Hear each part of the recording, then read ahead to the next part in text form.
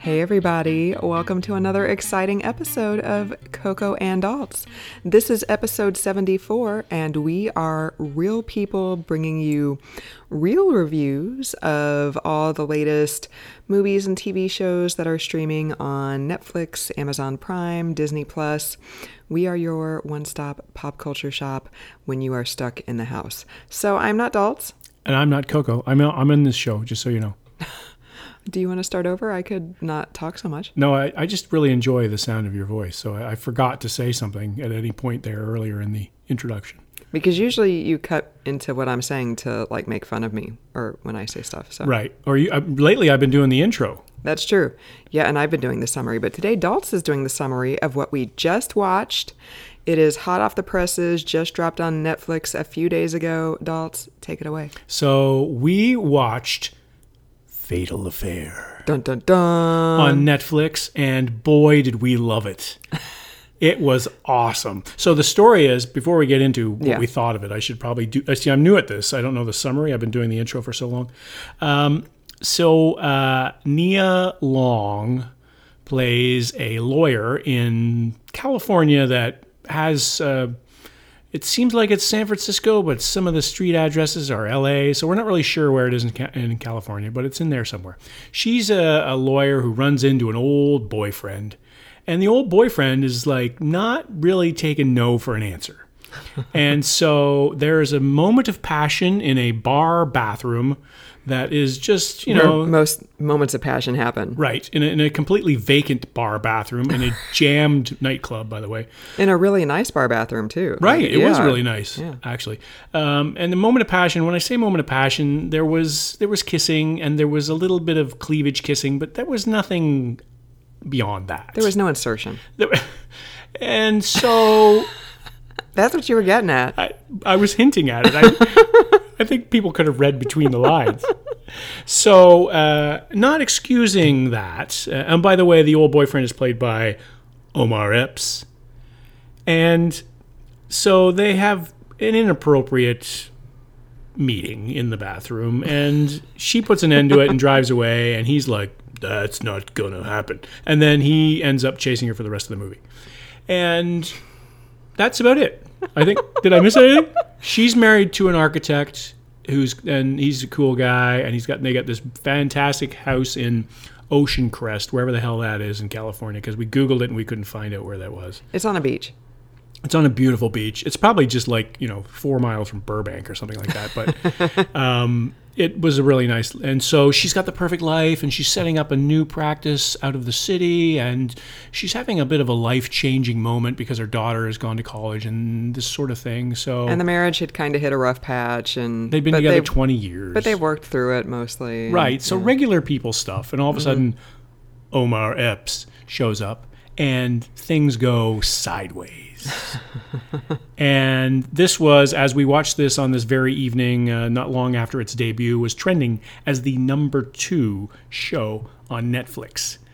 So, Coco, before I go on and tell people, I think people can probably guess what I think of it. But what did you think of it, Coco? Well, before I say anything else, I just want to say that I was kind of obsessed with figuring out where Ocean Crest is, because I love Northern California, and Ocean Crest looked very nice. Mm-hmm, mm-hmm. So I was like, okay, is it more by like Half Moon Bay, or is it more up by like San Rafael and Mill Valley? And that was when we busted out the Google Maps, and we could not find it. But then we saw the intersection, the cross streets that her office is located on, and yeah, those are streets in Burbank. Right. So allegedly this takes place in Northern California, but apparently it was entirely shot in LA. So, because San Francisco is pretty far away from LA. Right. In order to get the crew and everything up there, and they got different. Oh no, it's the same state, so they don't have the different rules at all. I don't know why they didn't do that. It's probably cheaper to film up in that way as well. Maybe they have to stay in wine country or something like that. Ooh, that'd be nice. Yeah. Although that's probably how the script came, and they were like, we're just not going to bother changing the names of, from San Francisco to Los Angeles, from Ocean Crest to Malibu. Like, we're not going to bother changing the names. I have a feeling that there was a lot of those discussions in this production. It was like, no, just let's just go ahead. Let's just do it. Okay. Anyway, so what did you think? So, geographical confusion aside, Right. I mentioned a couple times to Daltz that I feel like this was basically a Lifetime movie. Yup. Like it was trying to be a classy Lifetime movie, but it was still, it would not have been out of place on Lifetime. I will say it was nice to have the 90s flashback. Nia Long and Omar Epps were, you know, they had some fame in the 90s, and I'm a 90s girl, so it was very nice to see the 90s flashback on the little screen. I was really hoping when they went to the nightclub where they had their, you know, interlude, that it was going to be all 90s music and some Will Smith and maybe the Spice Girls, and I was kind of disappointed by that. It was just anonymous music. It was just like, come on, you know, it was nothing to it at all. Yeah, but it was, so for me, I did also mention to Daltz that on one of our last episodes, where this is how enthralled he is with this movie, he is now picking like lint off our tablecloth. Yeah, that he can barely like contain his excitement over Right. this movie. He's picking lint. I've off already the got all my tablecloth. lines rehearsed. I'm just waiting for you to stop You're waiting talking. for me to shut up. Yeah, and So- then I can insert my comment. So I will say that I did mention to Daltz, well, a couple episodes ago we were talking about The Old Guard, and you mentioned you were really, really getting tired of movies with high body counts like The Old Guard and Extraction, and this isn't a light, fluffy comedy like Eurovision Song Contest, but it kind of fits the bill because It's an unintentional comedy. yeah, totally. So. Like, just for an example, the scene where they're in the nightclub, it looks like they had intended to CGI more people in the background, because the people that were dancing in the nightclub, there's only like a few people dancing right behind them, and then there was like blackness beyond that. So it looked like the nightclub was supposed to be jammed with people, and it looked like there was maybe 40 people in this nightclub. So there's all sorts of like accidental humor in this movie, and the acting is pretty awful. Like the acting, yeah, the acting is not great. I'm not buying Omar. Like he tried hard, but some of his reactions were, and part of this was reinforced to me when the daughter comes home from college. And she walks in the room, walks around the house and everything like that. And then the parents come to her and they see that she's there, and they go, "Hey, how's it going?" And they're not like, "Oh my God, I haven't seen you in weeks and weeks." And they're like, and then the mother and Nia was like, "Oh, it's very nice to see you again," and gives her a hug after the dad. Like, if it had been my daughter coming home from college after how many weeks away, I would have been like giving her big, huge hugs and noogies and Noogies. and like neck, you know, what do they call those things? The neck farts you give them, you know, like the Zerberts. Zerberts, yeah. Yeah. Like I would have been doing all that kind of stuff. I don't think I'm unique in that way. I think that if you're a parent and you haven't seen a child for a long time, you're going to be like, "Oh, I haven't seen." But it was like, "Oh, hello. It's good to see you again. How is college? Do you like your room?" Like it was not really all that authentic to me. It felt really forced. And then the same part at the end when there's the climax, the denouement, and then she's driving away in her car, and just before she gets in her car to go back to college, like 2 months later, which I don't know what kind of break that is, but she's going back to college and is like, "Okay, well, have fun, and yes, be good, and learn things," and then she gets in her car and drives away, and it's not like, you know, "By the way, what about the trauma of being tied up and watching your dad get beaten up and all?" Like, "Okay, good luck. Have a good year at school, dear." "Okay, I will." Like, it was just awful. It was just so stilted and cardboard and blah. See, You didn't have that kind of reaction, I can tell. I didn't. It was, you know, it was 90 minutes. It was fine. It was like, I'm not upset we watched it or anything. It was entertaining for what it was. Well, I will say that it was my idea to watch it because it was trending on Netflix, and I said, "Okay, this should be good for a laugh. Let's see." And it was actually good for a laugh. We do all ladies have that one girlfriend who's like really bad at love, because Nia Long's character Ellie had a girlfriend who Omar Epps' character, because he can't get with Ellie, like now he's trying to get to her through her girlfriend Courtney, and Courtney's like, "You're just jealous because you tried to come onto him in the bathroom and he turned you down because you're married." And every lady has a girlfriend like that. So She was in denial. she was totally in denial. She was blinded by the love, which is the case when I'm around you. Just blinded. I'm rolling my eyes, listener. You can't see it. I think so. they probably could infer that from your verbal reaction. So you liked it. You thought it was good, or I wouldn't say I thought it was good, but it was different from what we watched, and it was it was nice to see. We got to spend time together on the couch. We did while we were eating we were having Mole Monday instead of Taco Tuesday because our avocado was ready to go today, which I'm sure lots of people can understand. Oh, well, that's true. Yeah. Yeah. So avocados and bananas. I mean, you just never know when you're going to get them, right? Like they get delivered and you got to eat them on their schedule. This is how much we like this movie. Now we're talking about grocery delivery and Mole Monday, which is not a thing. And it is now. I think it should. I think this is going in the display text for this podcast. Coco and Daltz making Mole Monday a thing. We love the movie so much. Hashtag Mole Monday. Mole Monday. Yeah. So I will say I did actually think it was nice to see diversity on the screen. That was not a question for me. I mean, it was. I think the movie was just bad. The acting was bad. The dialogue was bad. Some of the scenes were lit really oddly, and the question of the fact that they thought, well, there's no way people who are not in California are not gonna figure out that this is in San Francisco. Well, they probably just didn't really put that much thought into it, honestly. Well, I think some people do though. I think that's the difference between the good movies and the bad movies is that they look at you can see the street signs were clear in that one scene. Right. So I Googled to see where it was, and it wasn't anywhere close to San Francisco. It was on the Warner's backlot or something. Right. Totally. Right.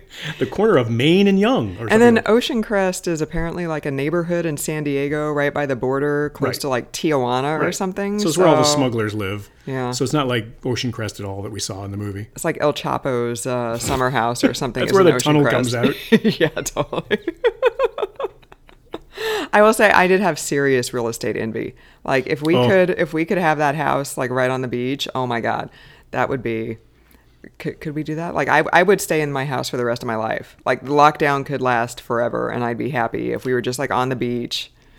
And it was one of those houses where they had the doors open and they didn't care about bugs or anything like that. Like it's that kind of where the ocean is crashing out on the shore there, and you're seeing the waves and you're hearing the waves. Yeah, I could wake up to that every morning. They had like a little private deck outside. I mean, this is how much the movie made an impression as we're talking about the set. We've gone from talking about bananas to the sets. So I'm and the geographical confusion. I have no doubts whatsoever in my mind that I would not recommend this movie. Aww. So, and as a matter of fact, I said to Coco after we watched it, I said, I think that's pretty much the worst movie that we've seen. And then she said, no, you really hated Love, Wedding, Repeat or whatever it was. Yeah, Love, Wedding, Repeat was really bad. Which was, the acting in that was actually a little bit better, I thought. Really? But it was farcical. It was intentionally supposed to be funny. It was almost like it was the Hugh Grant wannabe guy, and then there was the guy from Yesterday who was really funny. And well, maybe this was supposed to be intentionally over the top as well, because I mean it's a Lifetime movie, so those aren't really known for their quality Oscar-winning performances. So maybe that was like, didn't George Lucas, like all of his direction in Star Wars was like faster and more intense? Like maybe that was like all the direction they got on this movie was. Well, having read the oral history of Airplane recently, because it's 40 years old, the direction that they gave all the serious actors, well, all the actors, I guess, was pretend you're not in a comedy. Oh. So I think that might have been the same direction that they got in this movie. Oh, okay. Was pretend you're not in a comedy. And then it came across that way, that they were pretending. It was just pretending it wasn't funny because some of it was funny. I thought some of it was unintentionally funny. Like every scene where there was dramatic music, then there was like, Nia was in the foreground and then she'd move and there was Omar Epps right behind her. And then the next scene, it was like the dinner party where you don't mind if I brought along my a fourth, do you? Oh, not at all. There's Omar Epps. It's like there's no... Well, he's stalking her because he's been obsessed with her since college apparently, and she didn't know he existed because she was... I get it, but there was no mystery at all whatsoever. I mean, it was completely obvious. It was from the get-go. It was obvious. Like even with Fatal Attraction, some of the best parts of that were the uncertainty. Is like she's a little unhinged, and what's she gonna do now? But like you just knew Omar Epps was gonna do all this stuff, and then she totally she went over the top a little bit when she blocked him. She first blocked yeah. He was sending texts like, hey, it was great seeing you again. And then he was like, block. Yeah, totally.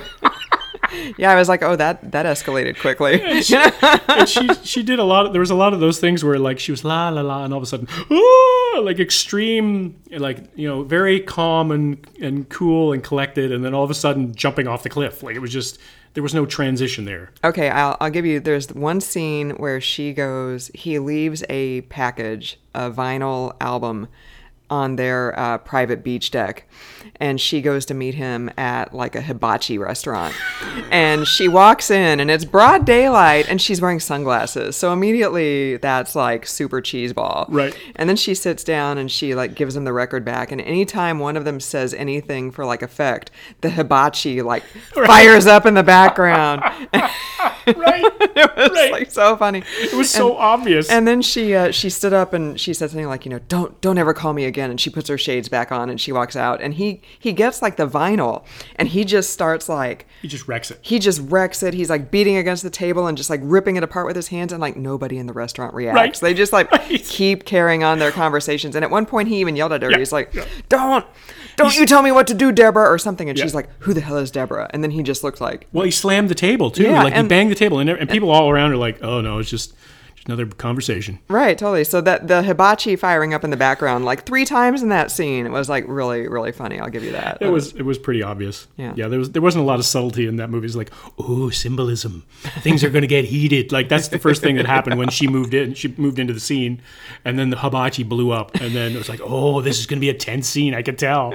And then 2 more hibachi explosions. It's like, okay, we get it with the hibachi explosion. Like, what do you got to do? And I'm like, when somebody walks into a restaurant wearing their shades, like at any time, like I kind of give them the side eye. I'm like, really? Like you can't, you're moving too fast to move your hand up to your face and take your shades off. So I'm like, that's not, do you think you're going to know somebody at the hibachi who's going to like turn you into your husband? I mean, like, I will give them credit for trying a little bit of Batman Joker stuff when he reassembles the record later on and then plays it and tries to woo her with that to make her dance with him. Yeah, I thought that was a little bit of Heath Ledger there. Like it seemed like it was a little demented, but it just ended up by that point the comic ship has sailed, so you're already on that. And speaking of the end of the movie, this is what I didn't understand also. So, and there's no danger here of spoilers because you shouldn't be watching it anyway. So the cops pull up in front of the house because she's called the police to say he's still alive because he faked his own death. Right. Spoiler. Yeah. So she calls the cops to say he's still alive. Please send police to my house to save my family. And when the policeman pulls up, somehow Omar Epps escapes the house and goes out front and he like kills the cop. But then later he steals the cop's gun. And I'm like, how did he kill the cop? Because I know that there are like missing knives and stuff, but like the guy was bleeding from his nose. So how... It was unclear. Yeah, so I don't understand how he managed to off the cop while the cop is still like in the driver's seat. Well, without there being a gunshot or anything. I don't understand. The way I interpreted that, because of the lack of continuity in this movie, is that the cop showed up dead already. Oh, yeah. He pulled up he was already dead. And then the car just bumped into a curb, and he was like, so he had been killed down the road a little bit. It was like Weekend at Bernie's. Right. Dead cop driving a car. Yeah, and then Omar Epps had something to do with it. He probably showed up in the back seat or something like that. Yeah, totally. So I'm glad we watched it, though. No, you're not. No, you're not. Be quiet. So I hope this doesn't count against one of my movies that I wanted to watch because, like, no, on the ledger. I didn't hate it. I mean, it was ridiculous, but I didn't. I'd give it 1 stolen knife up. Would you 1 stolen knife? Yeah. I'd give it no record shards up. 2 crashed waves down. You would give it negative record shards. Negative record shards. That's what I would give it. Okay. Yeah. So I think listener gathered that by this point. They're like, no, actually, it should be up for an Oscar. Listener gathered that within like the first 15 seconds when you were just like, Coco, review this movie so we can get this podcast over with. I got better things to do with my life. I'm going to go have a palate cleanser and watch a Miami Vice episode or something like that. Just to get back in the upswing. Go watch Weekend at Bernie's. Actual Weekend at Bernie's. But watch something that had a little bit of zest to it. So if you enjoyed our review scattershot as it may be, you can listen to our other reviews on Apple Podcasts, Spotify, Pandora, Stitcher, SoundCloud, TuneIn, Google Play, and YouTube. Still soon to be on IMDb. We're working on it. It's very close. We'll let you know when that happens. We will let you know on our social media platforms, which are Coco and Daltz on Twitter and Facebook. You can email us at cocoanddaltz@gmail.com, and you can find us on the interwebs at cocoanddaltz.com. Please rate and review us on Apple Podcasts. Please say nice stuff. We'd appreciate that. And if you drop us an email or slide into our DMs, let us know what you think, what you want us to hear review, what you want to hear us review in the future. There we go. I can't speak. And yeah, just let us know what's up. Subscribe and share. Yes. Listener, subscribe and share. Yes, please. I was looking at the numbers today, and we are huge in Europe, apparently. Which European countries are we big in? The ones that are in the West. The English-speaking ones? Well, the Portugal's not English, or Spain, or France. Or, ooh la la. We're huge in Ireland. I was not knowing that we were. So shout out to listener in Ireland. My mom's side of the family is Irish and Swiss, so it's probably some of my far-flung relatives. That could be. Yeah. That's probably exactly what it is, actually. Or what I like to think of is our one listener downloads us from every country that he or she goes to.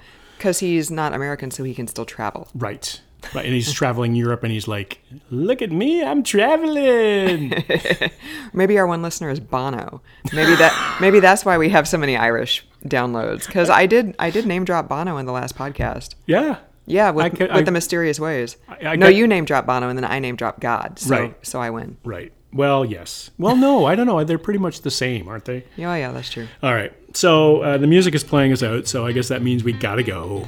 And I love the music, by the way. Listening to an episode earlier today that didn't have music, I was sad because I missed the music. That was before we were rolling around in bathtubs full of cash. Right. And could not afford a sound engineer, but now we can. Now we can. And the director also we can afford, who is telling me to wrap things up. So, for another episode of the podcast, thanks for joining us, listener. We appreciate your loyalty. I'm not Coco. And I'm not Daltz.